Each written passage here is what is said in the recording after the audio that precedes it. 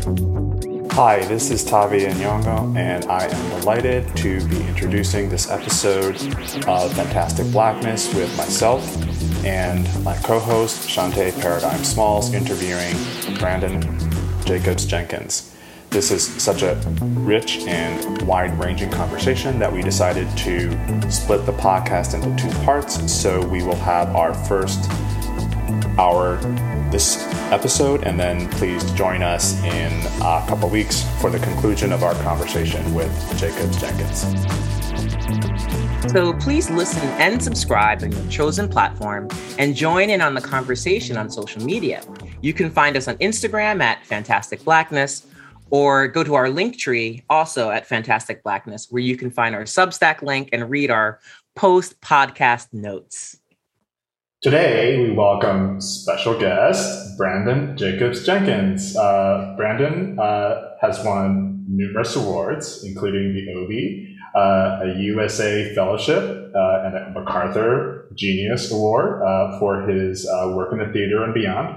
His plays include Appropriate, Neighbors, and Octoroon, War, and Everybody. He has taught at Hunter College, at Princeton, and at the University of Texas, Austin, and is joining the faculty at Yale University as professor in the practice of theater and performance studies. We're thrilled to have Brandon join us today on the podcast. We're so excited to host you, Brandon. Thank you. Oh my gosh, I can't believe I'm here and I'm seeing both of you who, I guess my history with you guys began as a baby, basically. Well, that's perfect, because that's going to be sort of my first question. Oh, wow. So, we obviously all know each other from the Performance Studies department at Tisch at NYU, where Yes. Tavia was a faculty member. I was doing my PhD and you did your MA. So I was wondering if you could tell us a little bit about how Performance Studies fits into your origin story as a playwright and a writer for television. It's so funny because I feel, for me, like Performance Studies has like been the weather. It's like sort of just been the thing that hangs over my life since as long as I've even like felt myself thinking original thoughts. I feel like I joke a lot with a lot of the fellow grads I'm still in touch with about how we were like trendsetters, because I remember at the time kind of being laughed at on my like very traditional theater program for like pursuing this esoteric, unreal, discipline. And I was just convinced, and I'd sort of been pushed there. I majored in anthropology as an undergraduate. And I remember the teachers like not knowing what to do with me, like all the things I wanted to do. They were like, you don't really belong here, but there's this thing called Performance Studies. Right. And similarly, at the time, the very great professor, Daphne Brooks, African-American music and theater scholar, was teaching at my undergraduate school. And she was like, I like clung to her. I don't know. I found her and like never let her go. And so it's one of those things where you look back and you're like, it almost felt predestined that I would wind up studying this in some way. And that time was incredibly formative for me. I mean, it came to me at a very impressionable time in my like intellectual and artistic life. I think I like literally left graduation and moved to New York and began the program within like a week, and so Wow. I was kind of burnt out still, but I finally felt like, oh my God, I'm at a place that is strange enough and weird enough and like new feeling enough but it embraced sort of a different kind of critical thought, which I think now is just like weirdly mainstreamed. But I felt really at home there, and I felt like my curiosity had a place, which it didn't have prior to that. And, in that, 18 months, however long that MA lasted, I think everything I read in that is like, I've been working through ever since. I was exposed to Saidiya Hartman's work, and I feel like a lot of that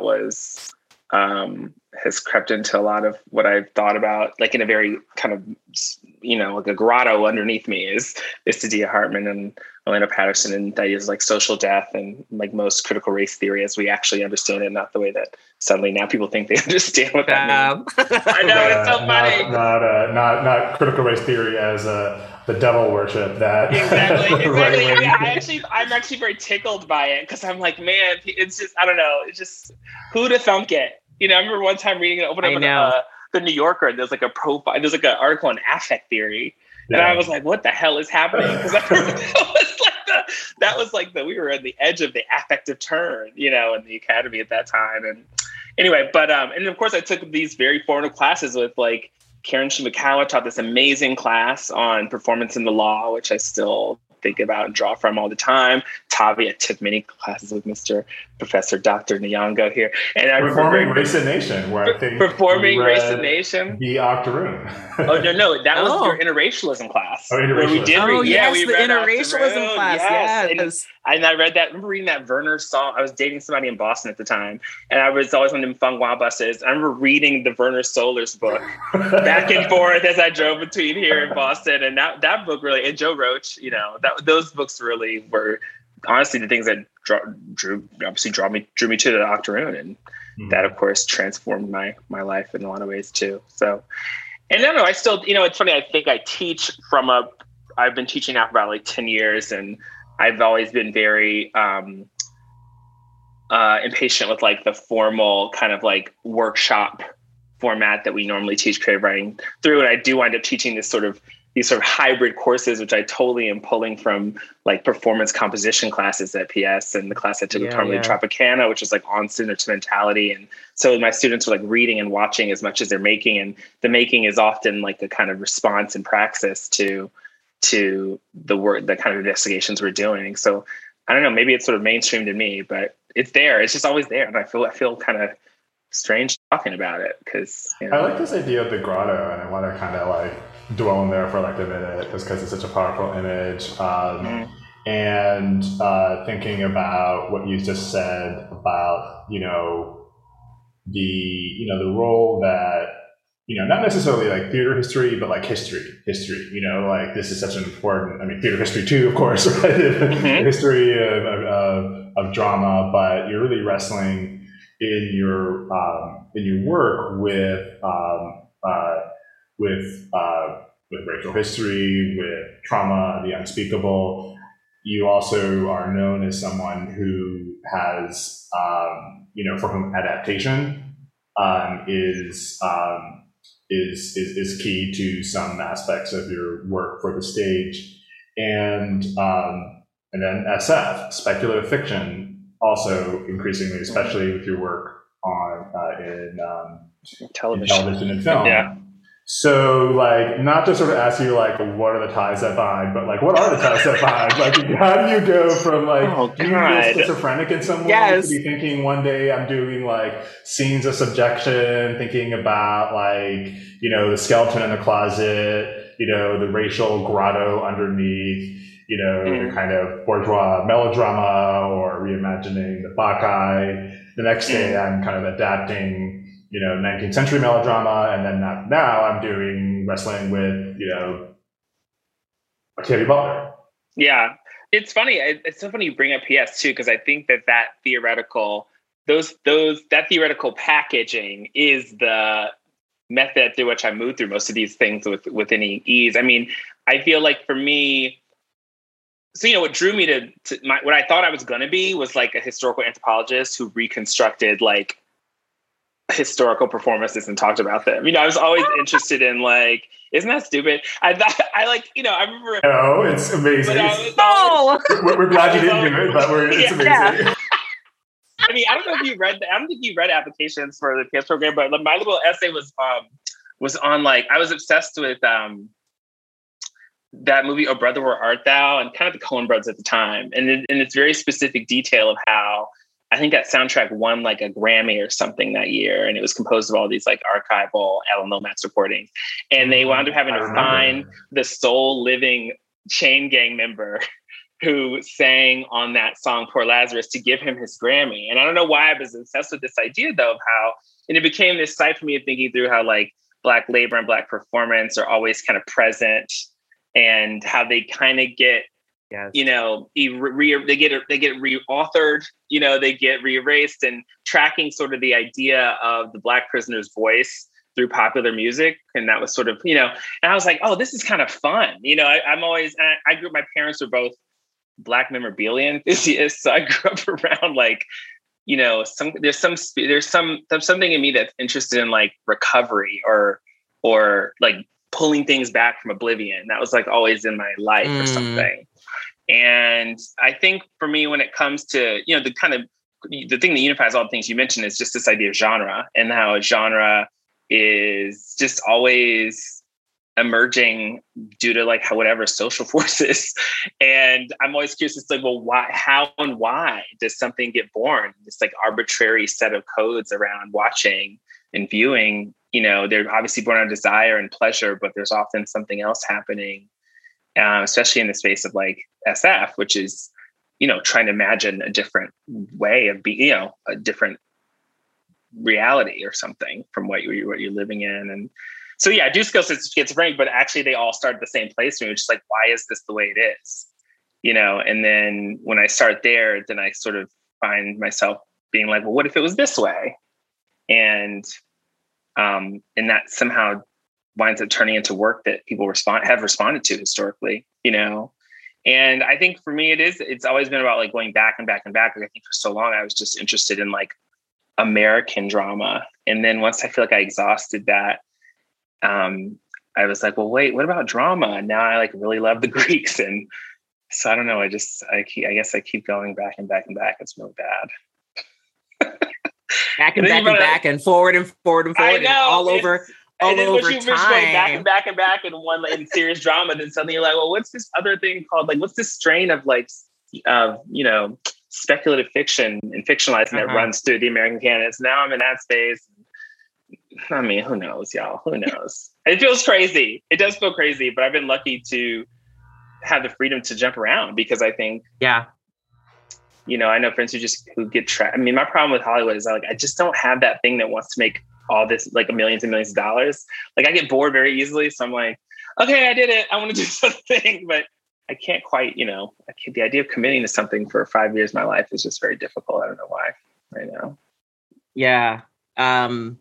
So, I mean, I like that you're talking about this, just being a writer, right? And being a historian, being, an artist. This is something I say to my students all the time, both my undergraduates and my graduate students, about artists really being theorists, and that some of the greatest artists are ones who are also engaged in critical theory, and they're engaged in history and also the world about them. They're not just, it's not just, being drunk and painting, right? But there's actually, I mean, there's could be that too, but there's actually a lot of pulling together of different strands. And so anyway, I'm a big fan of shows like 30 Rock. I think about the lives of TV writers and so I'm wondering, like for you, as someone who, is trained or started off as a playwright, sort of how does the kind of televisual writing room differ for you than sort of like the playwright's collaboration with a director and a dramaturg and producers in the theater?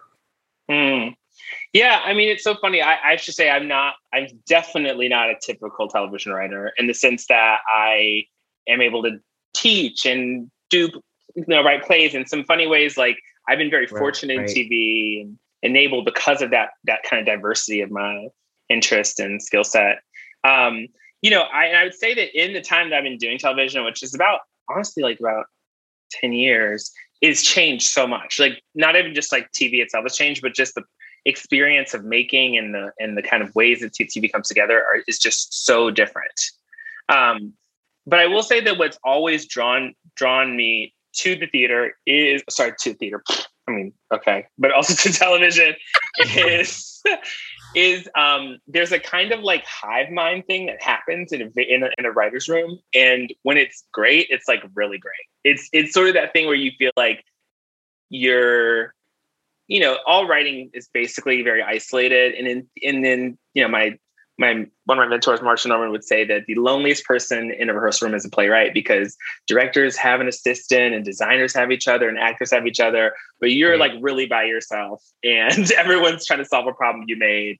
And it's just, and it's really thrilling and it's fun. I love to do it. But TV was the first time when I was like, oh crap, I'm making something with other writers and I get to sort of be a tourist in their imaginations, and we can kind of cross-pollinate in terms of like I don't know, outlook and point of view. And you really feel like you're making something that you could only have made with a group of people. And that's kind of a high, you know?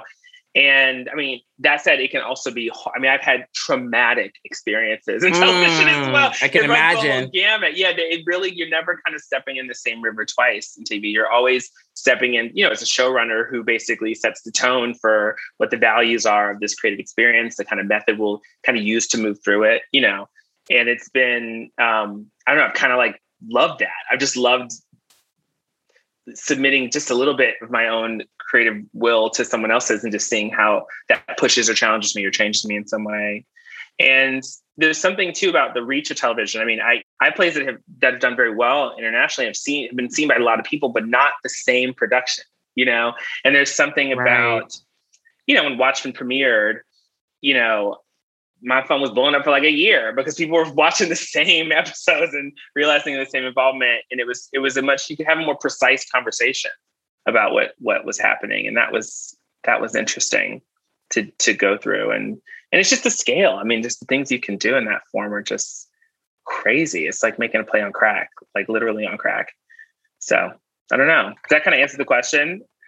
Yeah, I mean, it does. I was thinking a lot about what you were saying about the isolation. You know, as someone who trained as a theater person, I thought I was going to be a playwright and a director. And then I was like, no. No, thank you.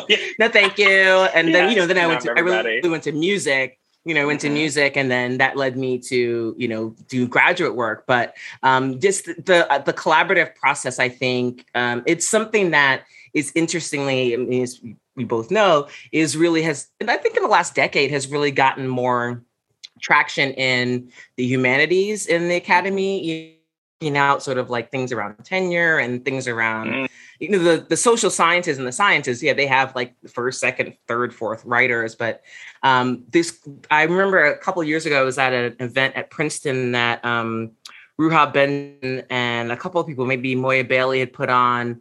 And they had, so it was like, you know, a typical kind of all these Black SF, Andrea Hairston, and just a whole bunch of people were there.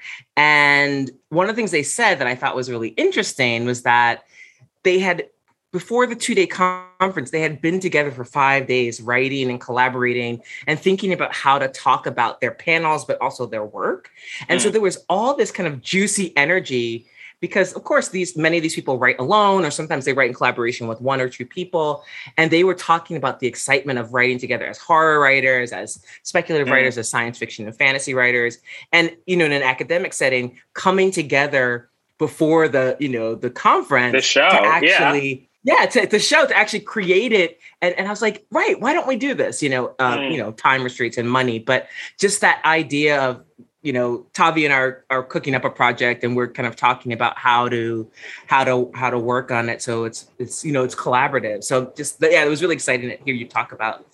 Yeah, I mean, it's, you know, one of the many things I became obsessed with during COVID. I like listened to a lot of audiobooks about like Shakespeare and his contemporaries, and you know, there are these models for collaborative writing that were actually pretty much you find them all throughout time periods, but they were all writing each other's plays and like pitching in, you know, lines and plot turns, and you realize that those works are not as like these singular works of genius necessarily, but they're the kind of output of this kind of collaborative spirit that for whatever reason we're invested in putting forth a body of work together that was interesting. And I do, you know, and it's, you know, it's funny, when I think back to my performance studies days, I think one of the big revelations for me in terms of my watching and viewing art making was sort of this golden age. I think we were moving through the time of like ensemble theater.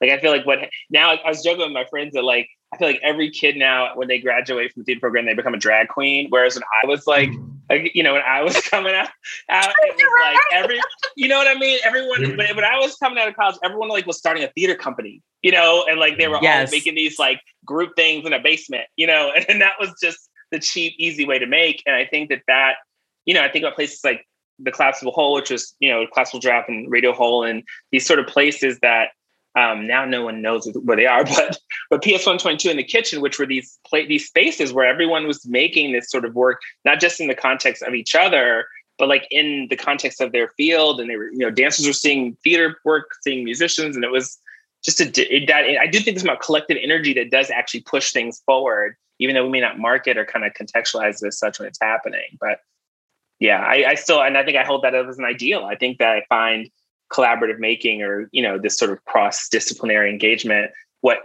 behind all the things I value or obsess over, historically. But that's great. Thank you. Yeah. Let's take a quick break. And when we come back, I want to talk about continuing to collaborate and imagine theater 1 year plus into this panaderia. Oh, God, don't make me. No. Okay. We were going to do it.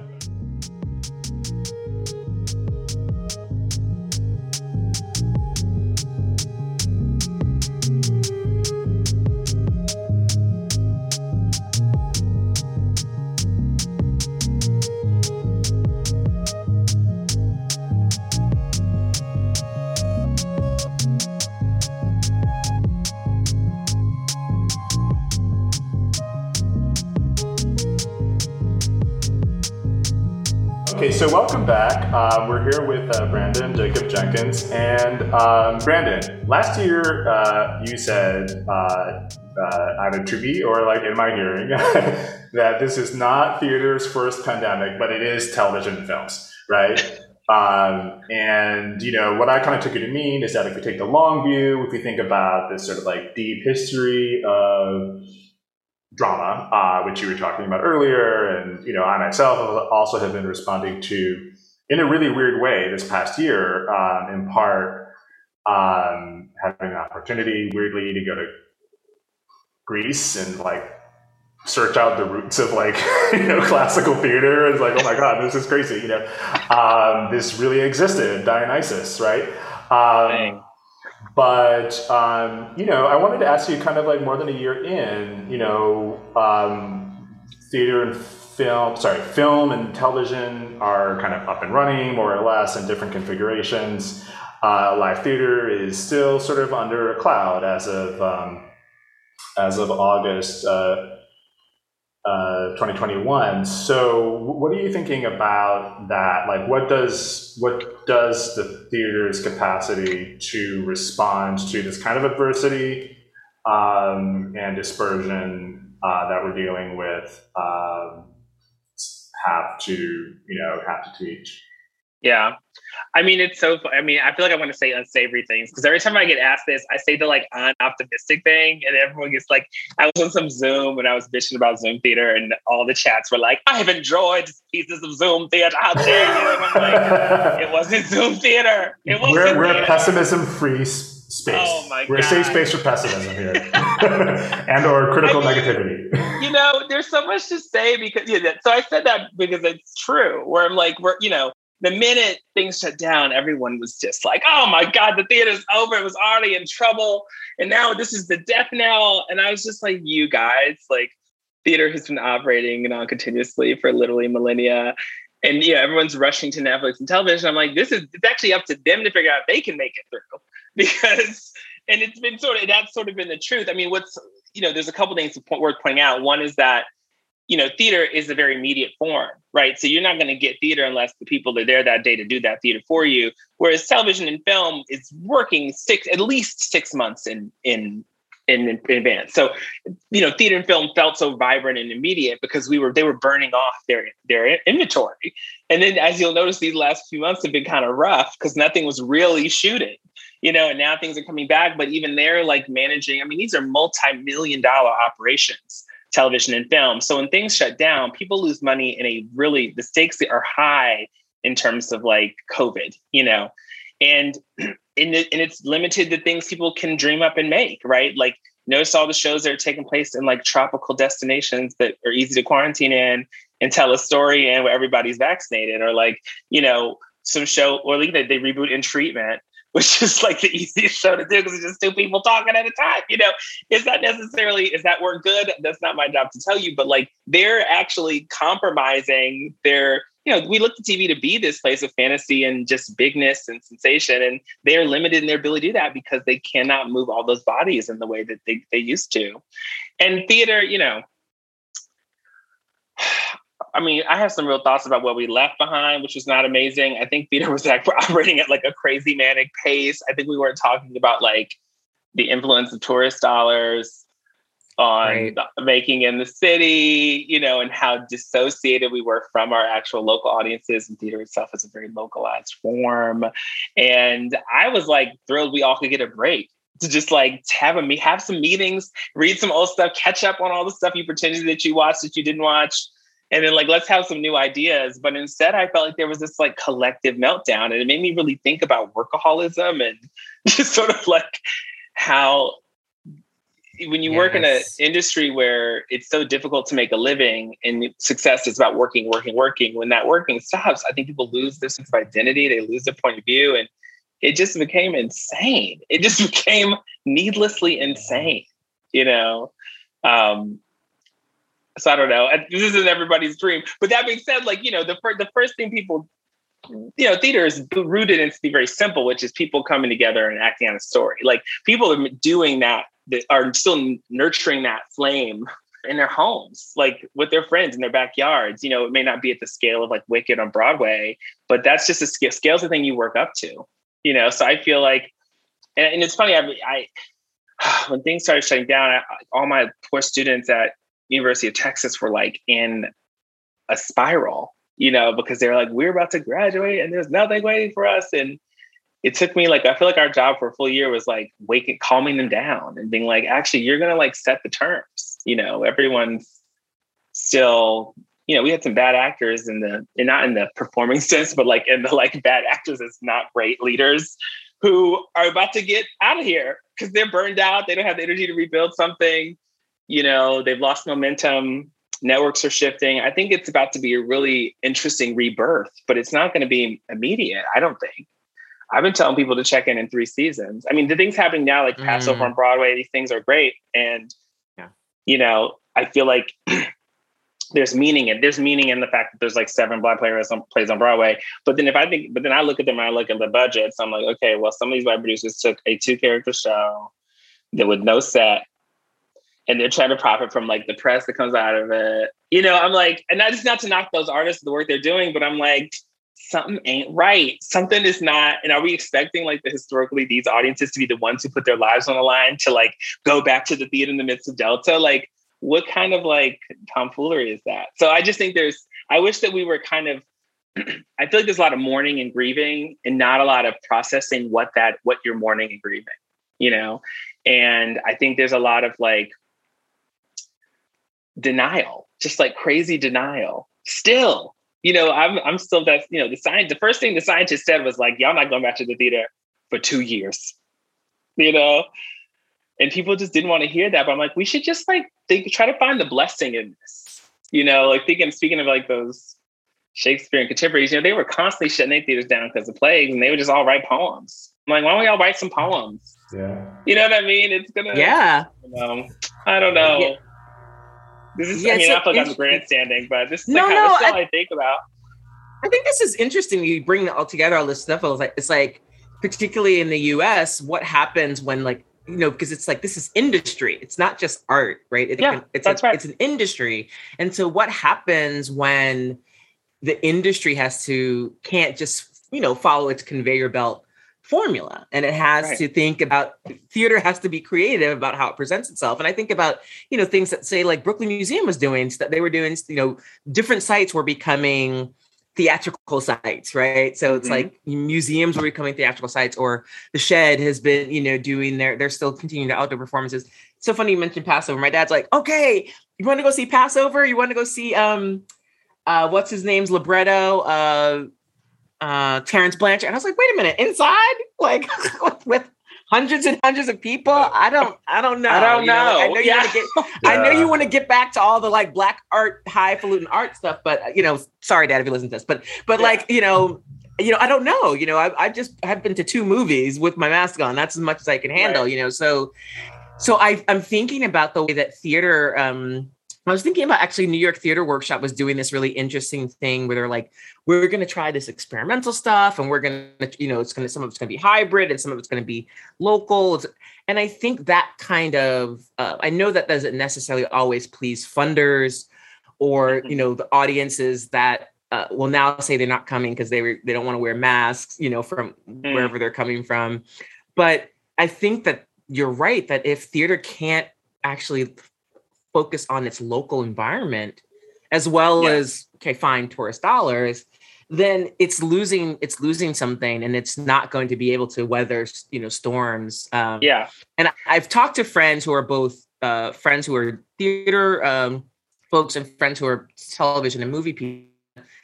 The theater people, their thing is, oh, we don't have any money, you know, but they're like, but we're doing stuff. We're, you know, playing the accordion you know, on the street.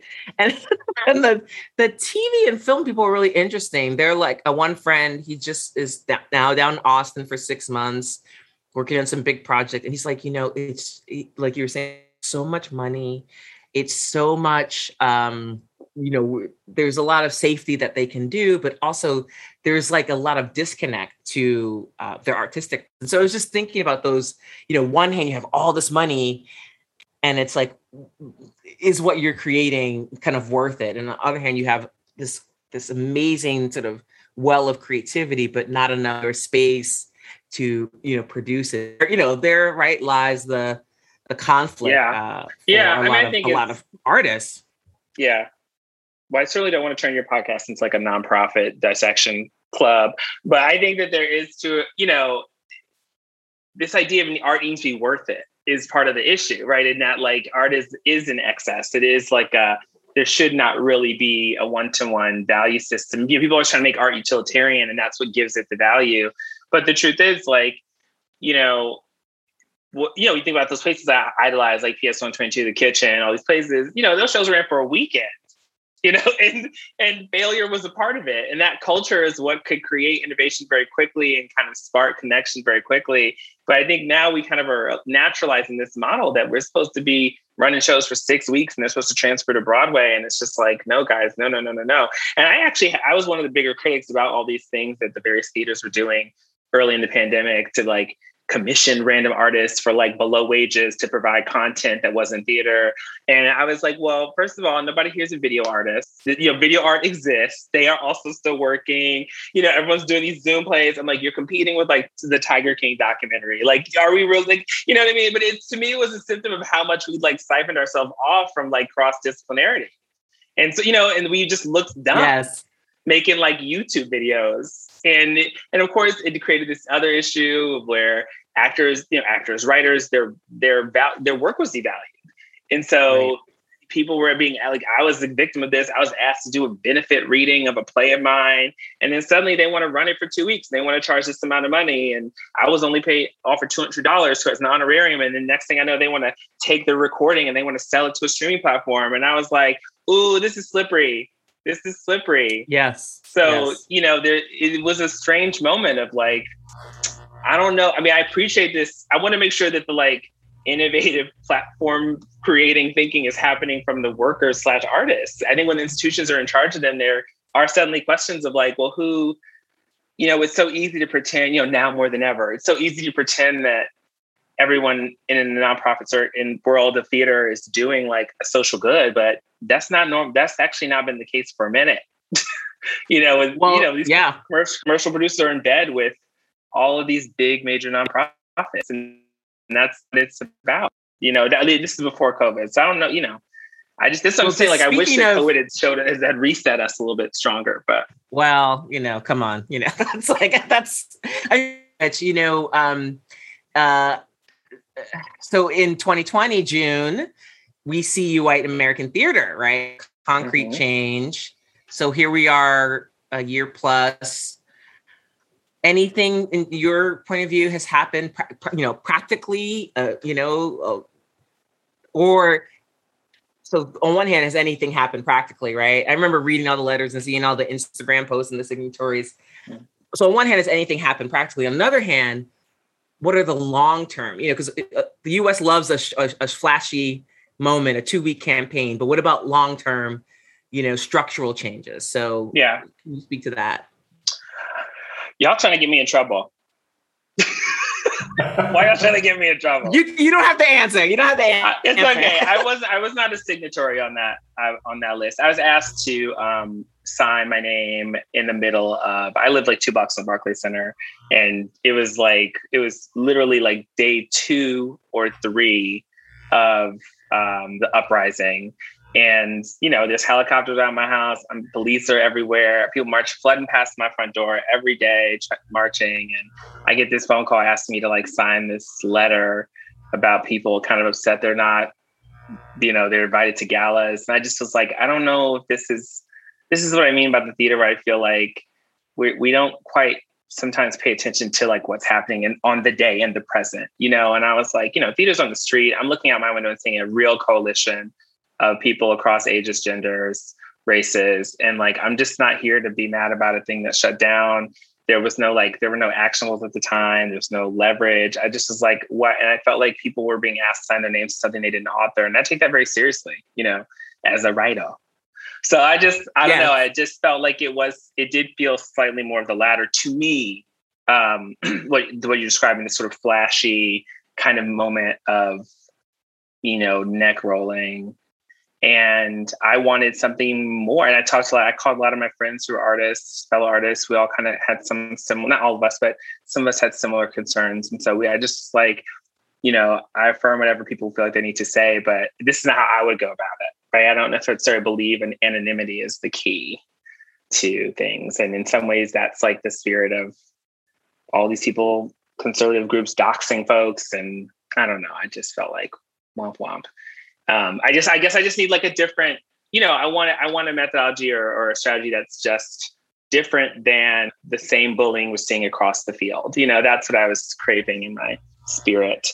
And the truth is nothing's changed. The same people they were trying to criticize are still in their same places. The boards have not changed. Some of these websites have put up these like solidarity statements, which read really false to me. It was sort of missing. It was one of those moments where the theater should be addressing what is happening on the streets, and it wasn't. It was sort of inside baseball, and I think that was a bit of a missed opportunity.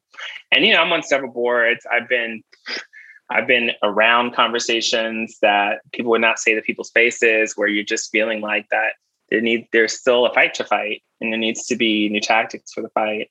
And there's something I always think about, which is like, I don't have to make plays. I don't have to do theater. No one has to do anything. So if we start with that reminder, what are we left with? If we think about that, we're choosing to make theater. What does that change about how we're feeling? Does that make sense? So yeah, it does. Theater, the hashtag theater so white. And like, I also, again, like I was talking a lot about this idea of I was asked a couple of years ago to come to the UK and sort of like lead a think tank with some Black British playwrights, because there was this interesting question I kept finding institutions were asking, where they were like, well, something's going on in America. We want to understand what's happening. Why are you all, they were looking at work by like myself or like, Jackie Sibley's, Alicia Harris. There was this kind of cohort of Black American writers who were like more formally adventurous. And it was just a big old thing. They were like, talk to us, tell us what's happening. And I was like, what is happening? Like, what is the issue? And I wound up, it was really like a revelatory kind of research trip for myself, but I stumbled upon this idea of like coherence, right? That there's this funny thing that happens where it's very easy for the meaning-making machine around theater, by which I mean like the institutions themselves and like the press, to every generation suddenly be like, oh my God, look at all these Black writers, Black drama. Something's happening in Black drama. Like this literally happened, I think, in like 2019. Like in the spring, there was like 15 different outlets were like, look at all these Black playwrights. This is crazy. Like, what is happening? And Hello, Harlem Renaissance. Don't call it that. Don't call it a comeback. But if you look at like, quiet as it's kept, the last like 6 playwrights for drama have all been Black. Something like that. Like literally the last 6 playwright public Pulitzers in drama have been Black writers, which is kind of, no one's talking about that either, right? And I remember being asked like to be in one of these, roundups of like, look at all these Black people doing stuff. And I was like, the real story here is not like, look what's happening in Black drama, but what's happening in American drama is that like Black playwrights or playwrights who identify as Black are among the very best writers writing in America today. That's actually the story. Yes. But what winds up happening is you create a spectacle of like novelty and newness, and it almost has like a shade of like, what happened when we weren't looking? I just don't love. And I was like, and I realized that you can kind of go back every generation and that happens. Every 10 years, there's like this bumper crop and then it fades away. And I was like, why is that happening? And I realized, and it happens in the UK too, very much more explicitly. And it has something to do with a coherence where, because if you don't revive Black plays, it's easy to let them fall into a place of being forgotten. And then someone else comes along and they go, you're brand new here. Rather than thinking like, well, maybe we're all operating in a context and like, maybe we're all coming up with other playwrights across racial lines and we're all drinking from the same well, And anyway, now I'm teaching a class. I don't mean to be doing that at all, but no, it's lovely. What we have in the States though, which they don't have in the UK, is like Lorraine Hansberry. And we have August Wilson. Yes. So we have these pillars of greatness who are like undeniable in the theater history, right? And so it's hard to see that you're new because any new player who comes out, we're either someone compares us to Susan Laurie, they compare us to August, they compare us to Audrey, and they compare us to Lorraine, even though those people are long dead, But because we have that, we feel like there's an anchor or tradition to what we're doing, even though that tradition ignores the ways in which it's actually more interracial crossing and cross-pollination than anything. Like I remember when Signature did, guys, just keep talking. I hope somebody edits me down. I really hope somebody edits all this down. But there was this moment, the Signature Theater, like I think I want to say 3 or 4 years ago, revived 3 one-acts from like the off-Broadway period. And it was Marie Irene Fornés, Audrey Kennedy, and Edward Albee. Yes, I remember this. Yes. Yeah, and I remember seeing it. I was with my friend Bella Lavelle, who's a TV actress, and we were just hanging out as you do it, as the place cleared out. And these 2 very dear white, or I'll say white identified, ushers came up to us and looked at Bella and was like, "Did you write Funny House of a Negro?" And we were like, no, but I lived it. I lived it. You're like, yeah, I came back. I did a reverse Benjamin Button. Yeah, exactly. But it was a moment. And then we had this. I was something like, "Tell me why you thought that." And they were like, "We don't really understand it. We had questions about it." And like, we understood Edward Albee. Like, Albee's just doing his Albee thing. But those other 2 plays were we didn't understand them. And I was like, this is such an interesting moment because this is about how avant-gardes, which are always very these like mixed spaces, it's like the only person whose style is mainstreamed enough so it's identifiable is Edward Albee. It's so crazy. Marie Irene Fornés, like I know Audrey Kennedy. Yes. Let me jump in here on this though, because that kind of blows my mind, but it's also like I think we've been there. And the question I want to ask about in relation to that is, so we're like somehow back in the culture wars, like why? Who knows, right? But you mentioned earlier about like this kind of right-wing troll culture and everything's kind of being recycled, all the whole playbook around kind of attacking, what, Black and brown people are trying to do kind of like politically in this country, right? These demands, right? But there's also this, I think I don't know if you see a very kind of tight correlation, even amongst kind of like well-meaning, liberal, progressive, like the theater audience, right?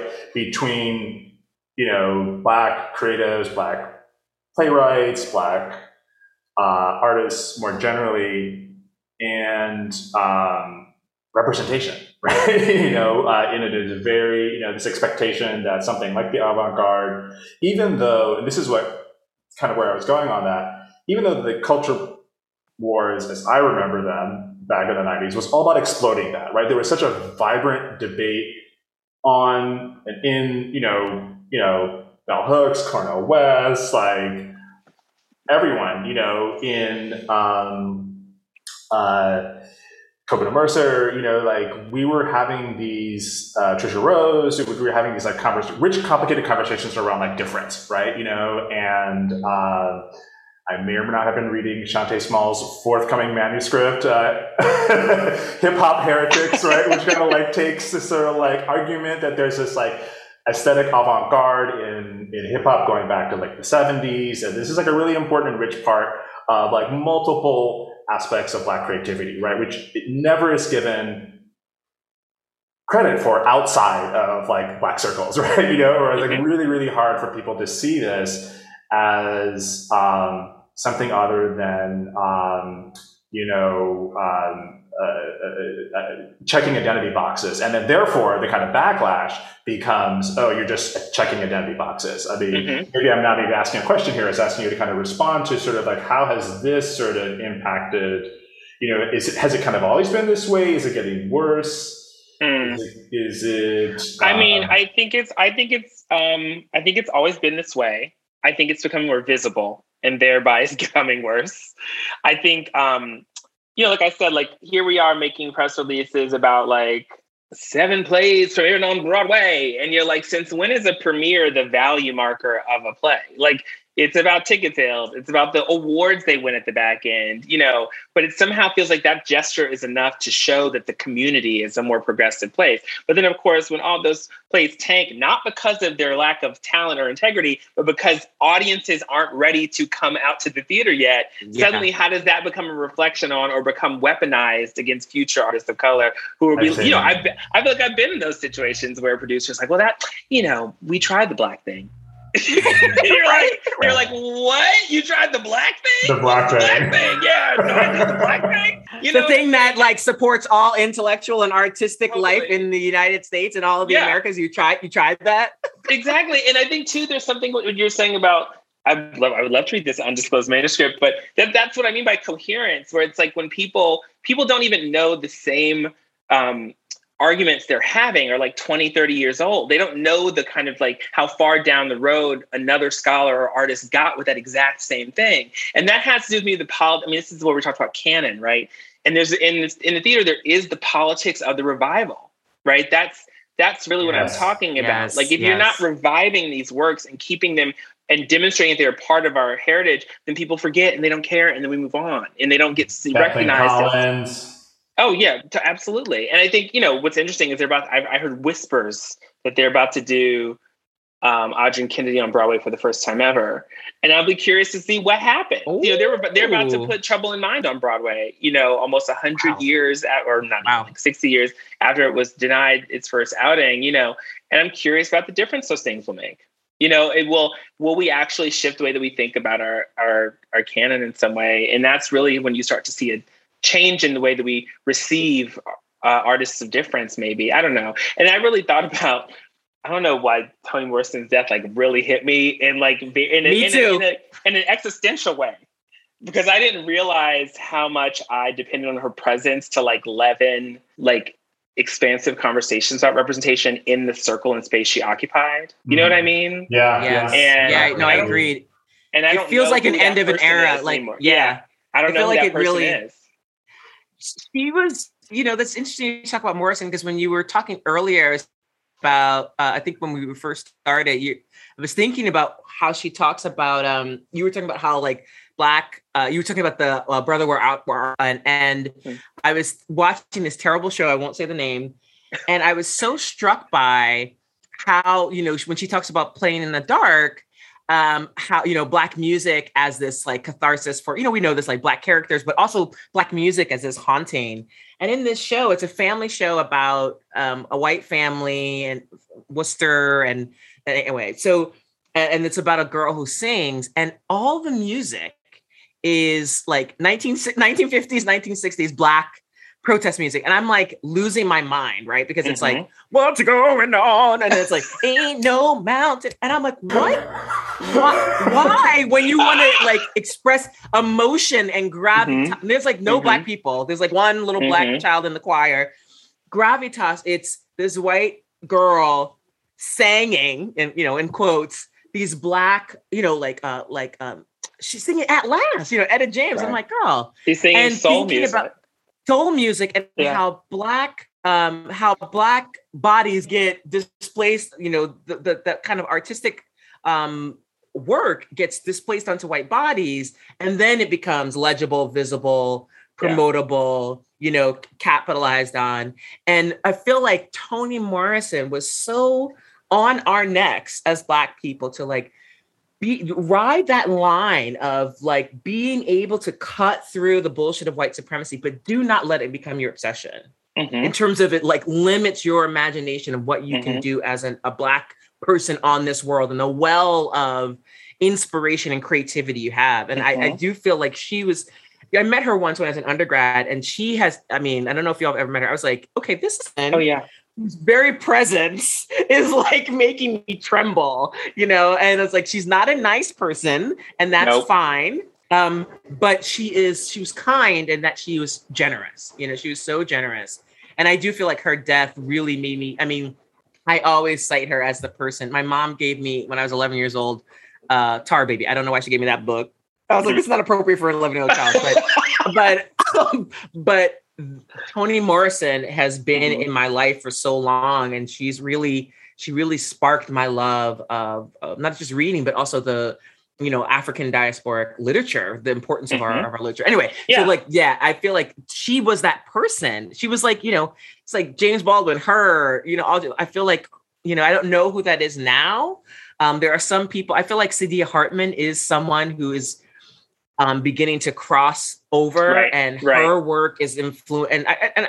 And frankly, a lot of the Afro-pessimists and a lot of the Black critical negativity people, their work, although they don't speak the same way as Morrison, I think it's helping people to think more expansively about their experience and what they want to kind of put into the world. Yeah, I think that's absolutely true. And I think there's something about how, you know, this quote she always gives, where it's just like, she wrote Blue Sky because she wanted to read that book and it's out there. And that to me is like the critical difference missing from a lot of the discourse now, which is I felt like during COVID in theater, especially, there was a lot of like, burn it down, tear it down.